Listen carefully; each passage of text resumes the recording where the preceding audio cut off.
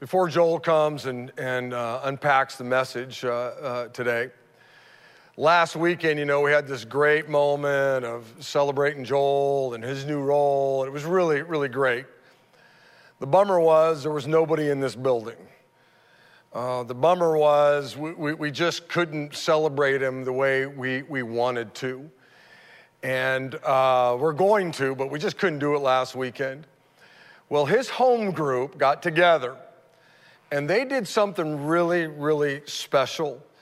And we got all of the tapes and, calls and photos and stuff, and we put it all together. And before Joel comes, I want you to see what his small group did for him, because it'll bring joy to your heart. I guarantee it. Watch this.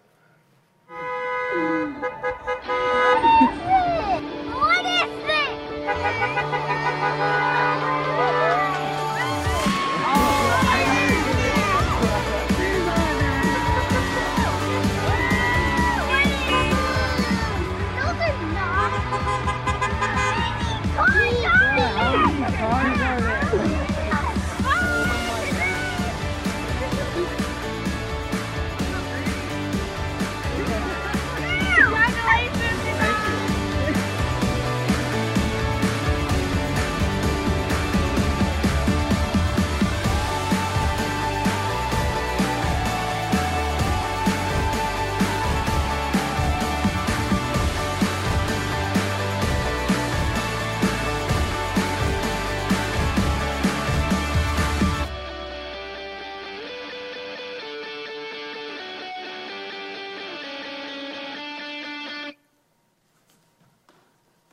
Well, good morning again, Big Valley Grace Community Church family. Welcome to our service online. I just want to say thank you. That was really cool. Thank you to my small group. Just throwing a car parade for my family, and they brought gifts to my kids and balloons, and they made it basically a car party, out in the middle of the street for my kids, and that was really neat. Thanks for celebrating me in that way. I just want to say thank you to everyone my wife and I literally have received hundreds and hundreds of texts and emails and phone calls and handwritten letters, and from my wife, Sarah, and I, we just want to say thank you. Thank you for reaching out to us. Thank you for encouraging us. It really means a lot to receive that encouragement, and it's just a great affirmation. So thank you, church family. I really appreciate our elder board and what our chairman of the elder board spoke about last week, and our transition team, the chairman of our transition team, and Pastor Rick. It was really affirming, and it was really encouraging, and my wife and I really feel blessed, and so thank you.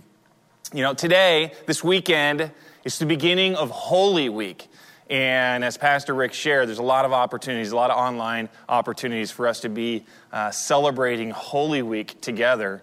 And today we're going to be looking at the Triumphal Entry. And so if you have a Bible, I'd encourage you to take your Bible and turn to Matthew chapter 21.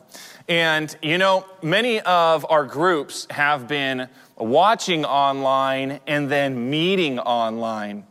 And my small group that my wife and I are a part of meets Sunday nights. Last Sunday night, we had our first online small group through the Zoom app.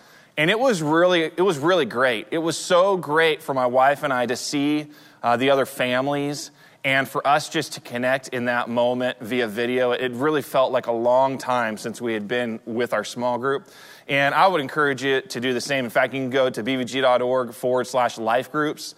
And you can sign up for a life group. And on the website, you can filter by location. You can filter by campus, Ceres campus, Modesto campus, online campus. And this is a great moment for you to get involved. Maybe to register to be a part of an online life group. Maybe to register to host an online life group. So I want to encourage you to take advantage of that. Those are going to launch after Easter.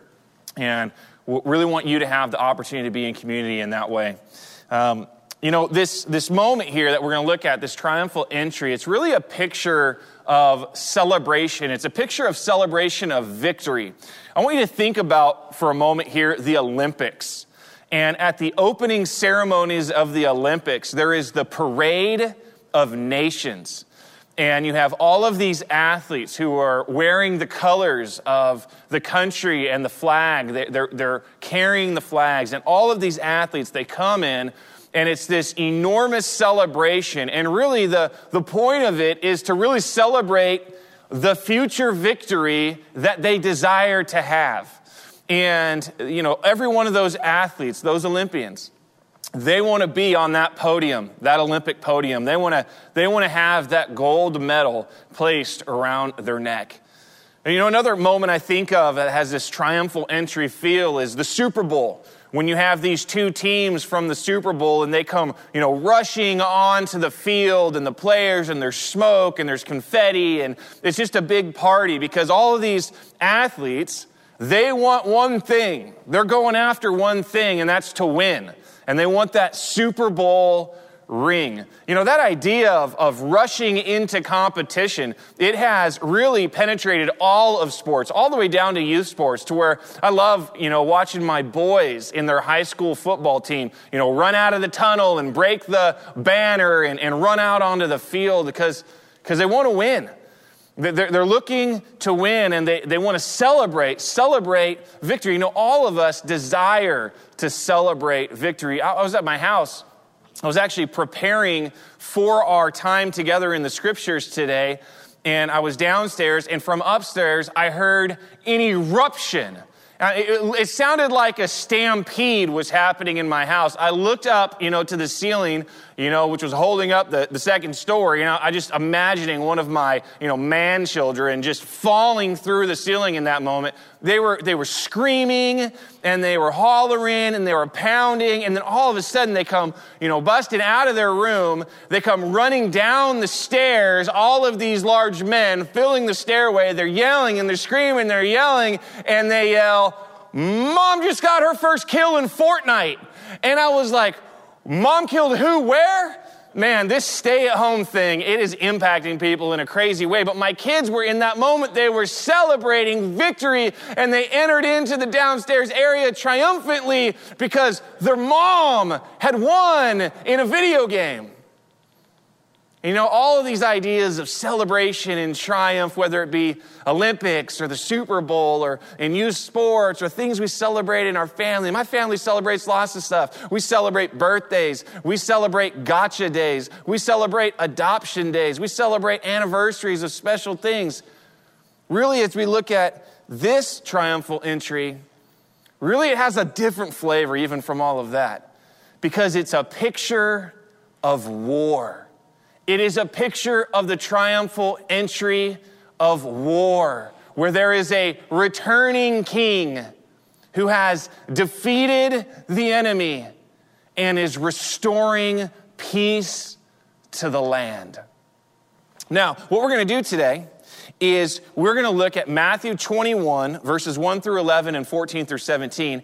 And then we're going to take the other three Gospels, Mark, Luke, and John, and we're going to interweave them together so that as we process through this historical account, we can see all of the perspectives and all of the details that are gleaned from each of the Gospel writers. And so let's begin. This is Matthew 21, verses 1 through 2.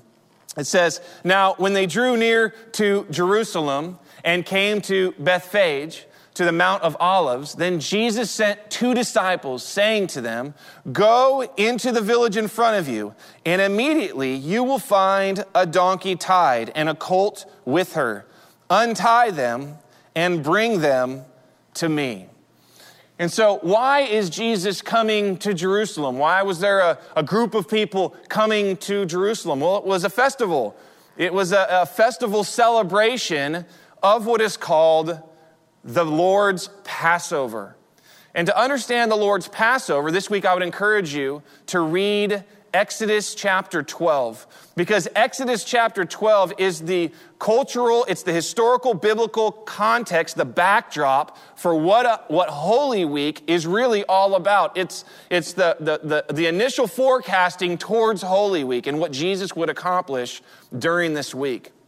But I want to read to you a few verses out of Exodus chapter 12 because it'll help us understand why Jesus and his disciples were coming into Jerusalem in this moment. I'm going to read starting in verse 21. Then Moses called all the elders of Israel and said to them, "Go and select lambs for yourself according to your clans and kill the Passover lamb. Take a bunch of hyssop and dip it in the blood that's in the basin and touch the lintel and the 2 doorposts with the blood that is in the basin. None of you shall go out of the door of his house until morning, for the Lord will pass through to strike the Egyptians. And when he sees the blood on the lintel and on the 2 doorposts, the Lord will pass over your door and will not allow the destroyer to enter your houses to strike you." So in this moment, Moses is receiving this instruction from the Lord. He's now going to give it to the people of Israel to say, you take this lamb, you're going to kill this lamb, you're going to take the blood of the lamb, you're going to put it on the top of the door, you're going to put it on the sides of the door, because there's a plague of death that's going to come through. And if your house has this blood over the doorposts, then the destroyer will pass over your house when he sees the blood.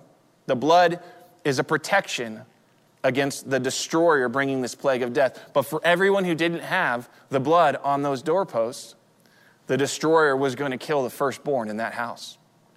And so it's the Passover, it's the Lord's Passover that's being celebrated. Then there's a command that says in verse 24, "You shall observe this rite as a statute for you and for your sons forever."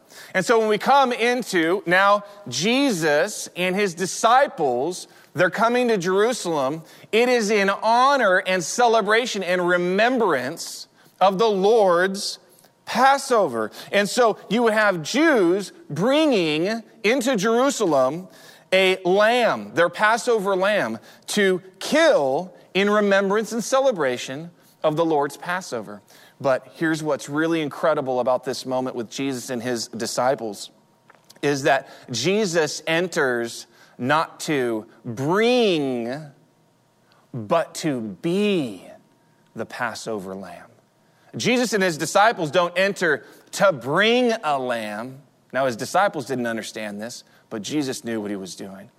Jesus came to be that Passover lamb. In fact, when John the Baptist, when he sees Jesus in John 1, verse 29, he says, "Behold, the Lamb of God that takes away the sin of the world."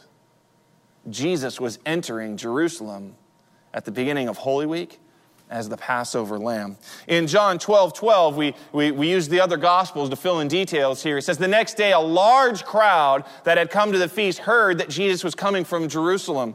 You see, the crowd understood who Jesus was. They had heard what he had done. In fact, yesterday I was thinking about in the Gospel of John, all the accounts that Jesus had performed such incredible things.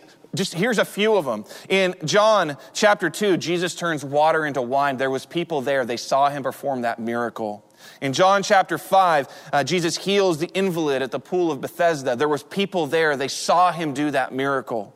In John chapter 6, Jesus feeds the 5,000. There was people there. They saw him do that miracle. In John chapter 9, Jesus heals a man that was born blind, and there was people there who saw him do that miracle. In John chapter 11, Jesus raises his friend Lazarus from the dead. And there was people there, and they saw that miracle. And in this moment, the large crowd, they had come to see the miracle worker. And they had heard that Jesus was coming to Jerusalem, and Jesus draws a large crowd. In Mark 11, verse 2, it says, "And he said to them," now he's speaking to his disciples, "Go into the village in front of you, and immediately as you enter it, you will find a colt tied on which no one has ever sat. Untie it and bring it." So Jesus is giving them instructions. He foresees what they're going to find when they go into this village, and he gives them these instructions. And what's unique here in this moment is that no one had ever sat. No one had ever sat on this colt. This colt, the purpose of this colt, it was created for the glory of God for this moment right here, that it might hold the returning king who had defeated the enemy and was going to restore peace to the land. And he would ride upon this colt that had been created for this very purpose. So back in Matthew, in 21, verse 3, if anyone says anything to you, you shall say, the Lord needs them, and he will send them at once. So Jesus is using this moment as a teachable moment with his disciples to teach them to call upon the will of God and to see things as whatever it is that the Lord would want to have happen, to appeal to God's will. What if we saw all of our possessions as available to God like that? Everything we own, everything we have, that at any moment it could be appealed to the will of God and be at God's disposal to be used however God would please. In Mark 11, verse 3, it says, if anyone says to you, why are you doing this? Say, the Lord has need of it and will send it back here immediately. I love this, that Jesus is going to borrow this colt for a season, but then he's going to send it back and he's going to restore it. And it helps me understand something. It helps me understand that everything we have, God has given to us. Everything we possess is a gift that God has given to us. And he wants us to give it back to him willingly and then trust that he will be our provider and that he will show up and he will provide in the way that we need. And I think it's really cool in this moment here. We see that Jesus has given a colt to somebody. He's going to ask for it back. But he wants them to trust that he will provide and he's going to send it back to them. In Matthew 21, verses 4 and 5, as we continue in the text, it says, this took place to fulfill what was spoken by the prophet. So the going into the village and finding the colt and all of that, it was foretold by the holy prophets in God's word hundreds of years before it happened. And so this moment is happening to fulfill prophecy. Say to the daughter of Zion, behold, your king is coming to you, humble and mounted on a donkey, on a colt, the foal of a beast of burden. You can see that in Isaiah 62:11 and Zechariah 9:9. Those where that prophecy comes out. And so God speaks in this moment, way before it happens, that there's going to be this incredible scene where, behold, your king is coming to you on a donkey. In John 12, verse 14, we fill in more details, and it says, and Jesus found a young donkey and sat on it, just as it is written, fear not, daughter of Zion, behold, your king is coming, sitting on a donkey's colt. I love this, fear not, daughter of Zion. Don't be afraid, daughter of Zion. Daughter of Zion is children of Jerusalem, children of God, children of Israel. Don't be afraid. You're the chosen people. Don't be afraid. Salvation is coming to you. Your king is coming to you. So Jesus gives this instruction to his disciples. Go into the village and you're going to find a donkey and you're going to find it and we're going to bring it to me. Well, in Matthew 21:6, we see what happens next. It says the disciples went. They went. And they did as Jesus had directed them. Simply, the disciples obey in this moment. In Mark 11, 4 and 5, we see this. And they went away and found a colt tied at a door outside the street, and they untied it.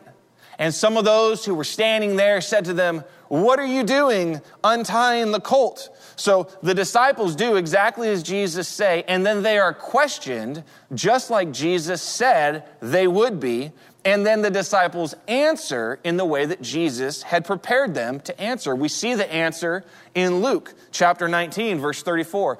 And they said, the Lord has need of it. The Lord has need of the donkey. And here's another perspective from Mark chapter 11, verse 6. And they told them what Jesus had said, and they let them go. So they give the answer that Jesus had told them to say, and then the owners of the colt, the people observing that they were taking him, asking him, what are you doing? They let them go. And so the disciples respond in obedience.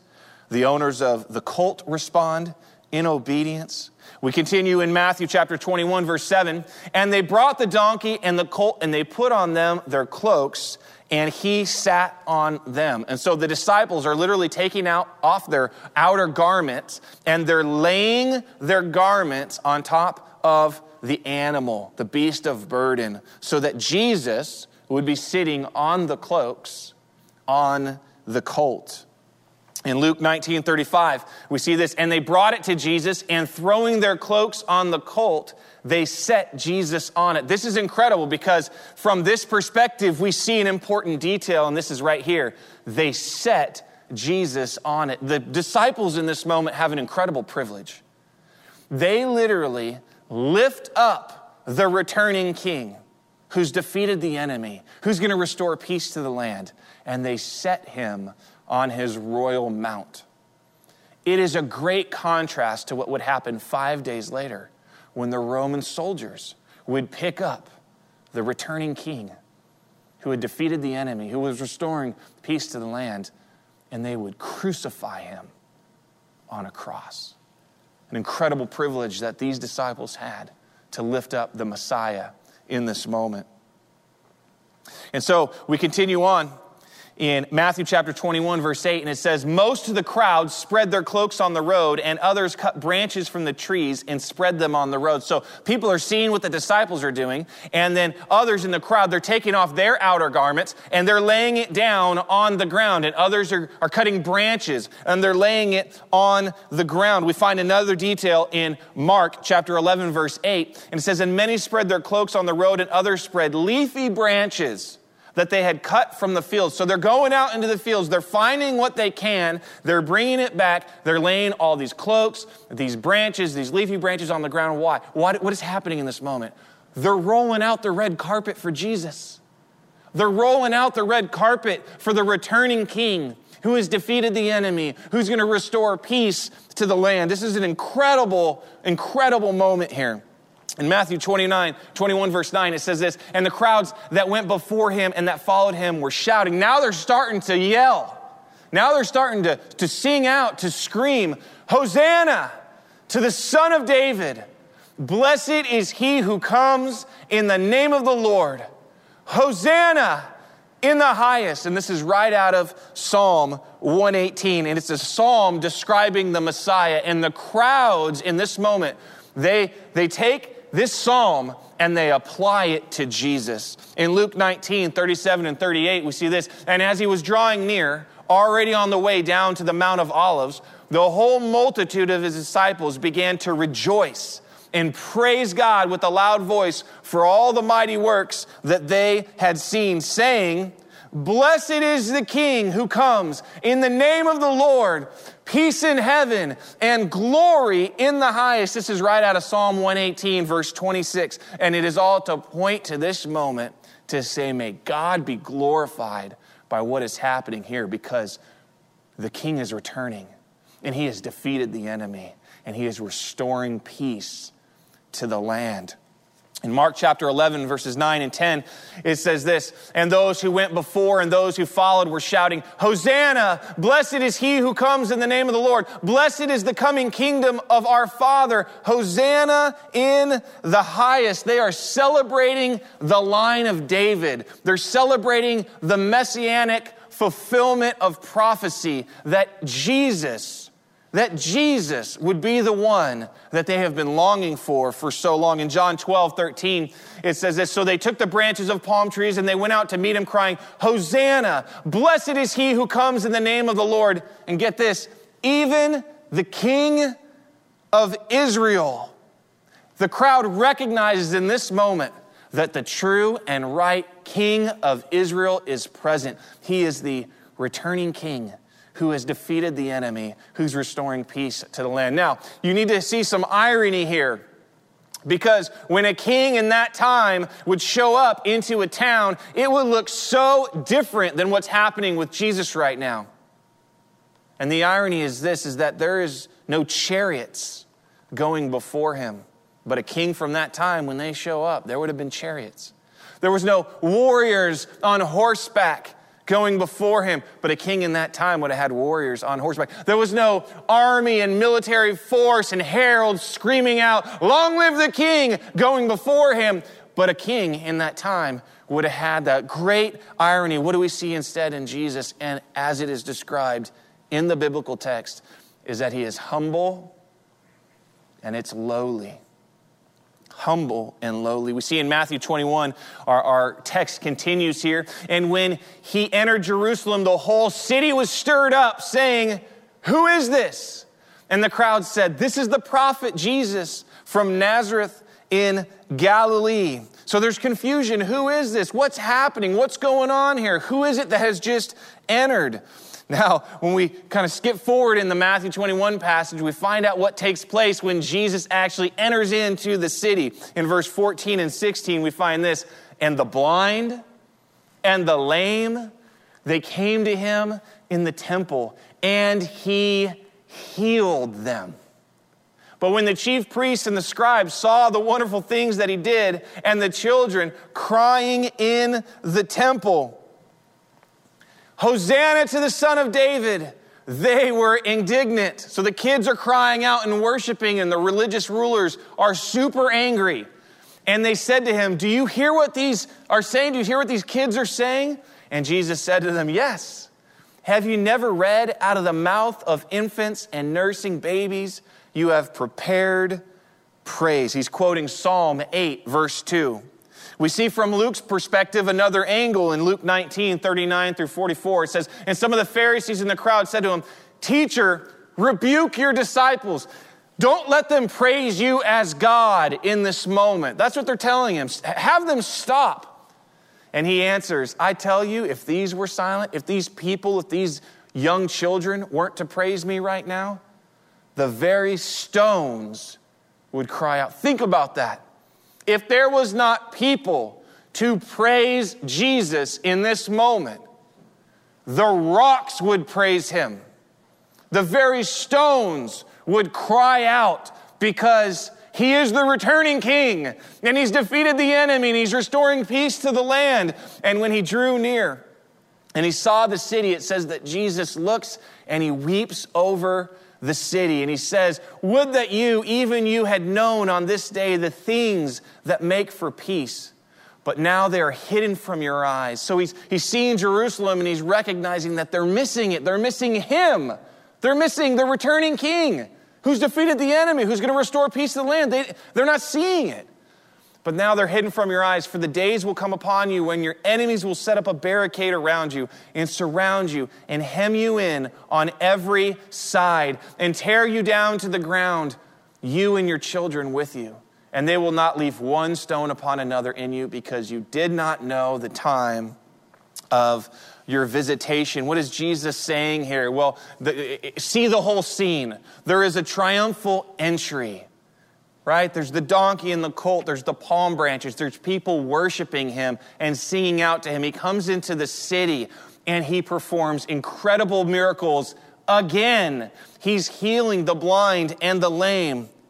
And the religious leaders again are getting angry and they're getting upset, and they're showing how so many people miss the fact that Jesus was the Messiah. And so what does Jesus do in this text? He actually pronounces the destruction of Jerusalem. And the reason he gives of why it's going to take place is because they missed him.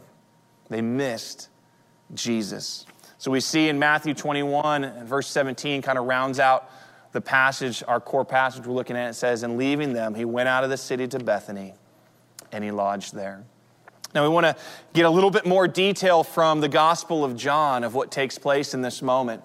And in John 12, 16 through 19, it says, his disciples did not understand these things at first. His disciples who had been with them, that Jesus had taught, they didn't understand what was happening. They didn't even get in that moment what was taking place. But when Jesus was glorified, so Jesus is lived on earth, he enters into this holy week, he dies on the cross on Friday, he's buried, he's raised to resurrected new life on Sunday, he appears to more than 500 people documented in the scriptures, and then he ascends to heaven in glory at the right hand of the Father. It says when Jesus was glorified, then they remembered that these things had been written about him and had been done to him. It says the crowd that had been with him when he called Lazarus out of the tomb and raised him from the dead continued to bear witness. So all these people who had seen Jesus perform miracles, they're continuing to testify about who he is after Jesus had been glorified. And the reason why the crowd went to meet him was that they heard that he had done this sign. And so now we see the perspective of the religious leaders, and it just sums it all up, how they saw this situation. It says, so the Pharisees said to one another, you see that you're gaining nothing. Do you see? You're gaining nothing. Look, the world has gone after him. Do you see you're gaining nothing? The world has gone after Jesus. Yes, that's the point, is that the world would come and follow after Jesus. That's the whole idea, is that Jesus would draw the world to himself, to follow him. So, we've seen this scene. We've seen the text. We've looked at all 4 Gospels. Now, I want to bring out, what are the reasons that Jesus, why is this such a triumphal entry?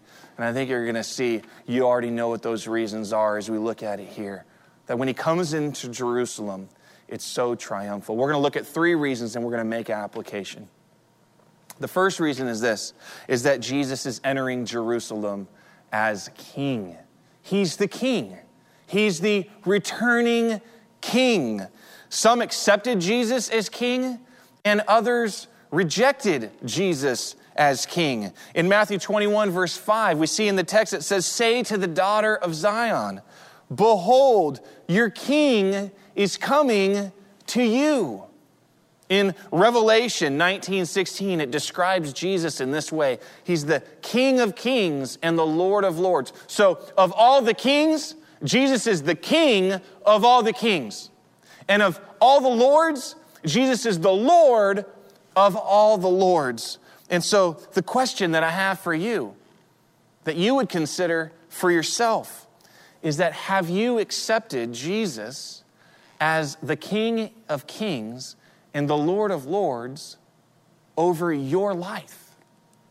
Have you accepted this returning king as King of kings and Lord of lords, as the sovereign ruler of your life? The second reason that the entry of Jesus into Jerusalem was so triumphal is that Jesus is entering Jerusalem as conqueror. He has defeated the enemy. And you may be saying, well, where's the battle? Where's the battle in this scene? Oh, the battle started long before this scene. In fact, if you want to do some homework, I'd encourage you to check out Isaiah chapter 14. In Isaiah chapter 14, you'll see 5 I will statements that are from the enemy, that are from Satan, that initiate this battle. If you look at Ezekiel chapter 28, you'll see the pride of Satan that initiates this battle. If you go to Genesis chapter 3, verse 15, and you read the curse that God gives to the serpent, you will see that God curses Satan, promising to crush the serpent's head. Oh, the battle had been brewing for a long, long time, since right at near the beginning of creation. And in this moment, Jesus enters Jerusalem as king, but also as conqueror, because he defeats the enemy. You see, in 1 John 3b, we see this. We see that the reason the Son of God appeared was to destroy the works of the devil. Why did Jesus come? He came to destroy the works of the devil. He is the conqueror. Jesus came to die on the cross, to pay the sins for the entire world, to be buried, to raise to new life, to defeat the enemy. It's why he came. And I have a question for you. Are you recognizing Jesus Christ as the conqueror in your life? Are you recognizing that he is the one who defeats the enemy for you? That he is the one who battles on your behalf? That he is the one who brings victory to you? Do you recognize Jesus as the one who will defeat sin and death in your own life? Because he is the returning king who has defeated the enemy. The third reason that Jesus enters into Jerusalem triumphantly is that Jesus enters Jerusalem as Christ. He is the one who is going to restore peace. In 1 Timothy 2:5, we see that he is the one mediator between God and men, that through the cross, through his reconciliation, that we have relationship with God. And it's only through Jesus Christ. We see from the text in Luke chapter 19, 41 and 42, it says, when he drew near the city and he saw the city, that he wept over the city. He's crying over the city as he sees it. And he says, would you even now had known on this day the things that make for peace? What does this mean? It means that when Jesus sees those who are missing out on him, it breaks his heart. And he weeps and he cries over those who are missing the peace that he offers. The peace that he brings as the Christ who would restore us to right relationship with God. In Romans 5, verse 1, it says this, therefore, since we have been justified by faith, we have peace with God through our Lord Jesus Christ. It is by placing faith in Jesus Christ and him alone that we can have peace with God. Are you ready to have peace with God? Are you ready for Jesus to be the one who is the reigning king in your life? The one who will be the conqueror of sin and death in your life? The one who will be Christ, Messiah, Savior in your life? The one who will bring peace into your life? Are you ready to receive the peace of God that God wants to give you as a gift? In Acts 16:31, it says this very simply, believe in the Lord Jesus and you will be saved. Believe in the Lord Jesus and you will be saved. I want to do this together. If you're ready right now, and I don't know where you are. I know we have people who literally are watching all over the world because we see the locations of everyone who's logging in, whether it's on our website or it's on Facebook. And I don't know where you are right now, but God knows where you are. And if you right now are ready to have the peace of God fill your life, you're ready for Jesus to come in and be the returning king, the one who's defeating the enemy and who's going to restore peace to your life. I would encourage you in this moment right now to bow your head. Let's bow our heads together and let's pray. Let's pray together and let's let God know, Lord, we want you to be the one to bring peace into our life. Father God, Lord, we bow our head before you. We bow our hearts before you. We humble ourselves before you. And God, right now, Lord, I know there's a lot of different people who are watching in this moment, but Lord, I believe that there's 1 or 10 or 100 people who right now, they want to receive you, Lord. They want to welcome Jesus Christ to triumphantly enter into their own life. That he'd be the king and the conqueror in Christ. That he'd return from defeating the enemy and restore peace to their life. And so, Lord, in this moment right now, God, we want to say to you, Lord, thank you. Thank you, Lord, for saving us. God, I pray for every person, Lord, who is in prayer right now before you, that they would know that you love them, that God loves you, God loves you, God loves you, God loves you, Lord, that you love them and that you care about them and that you want to bring peace to them. And so, Lord, in this moment, all of us who are praying right now, God, we're going to simply do this. We're going to simply believe in Jesus Christ for our salvation. And so, Lord, we express to you right now, and everybody who's praying, do this in your own heart and in your own mind right now, and express it and mean it to God. And say, Lord, we believe in Jesus Christ and Jesus Christ alone for our salvation. Lord, we welcome the peace of God into our life. Lord, we recognize Jesus as King. And we recognize Jesus as conqueror. And we recognize Jesus as Christ. And God, we say thank you. Thank you, God, for saving us. And so, Lord, we love you. We pray this in Jesus' name. And all God's family said, amen. Amen. If you just prayed to God to receive the peace of God in your life, I want you to let us know. If you're on bigvalleygrace.org, through there you can let us know through the contact card, the Connect card there. If you're on Facebook Live, you can let us know through Facebook. You can contact us out at the church. Let us know. We want to rejoice with you that you are welcoming the peace of God into your life today. We want to rejoice with you, and we want to be praying for you. We are so excited for you that today's a new day for you because the peace of God is now in you. Church family, it's been a real privilege to be in together in community today, right now, having a worship gathering, to sing to the Lord, to be in communion together, to get into God's Word together. This kicks off Holy Week, and we got a great week together with a lot of online opportunities. And so I can't wait to see you again online during Holy Week. Have a great day.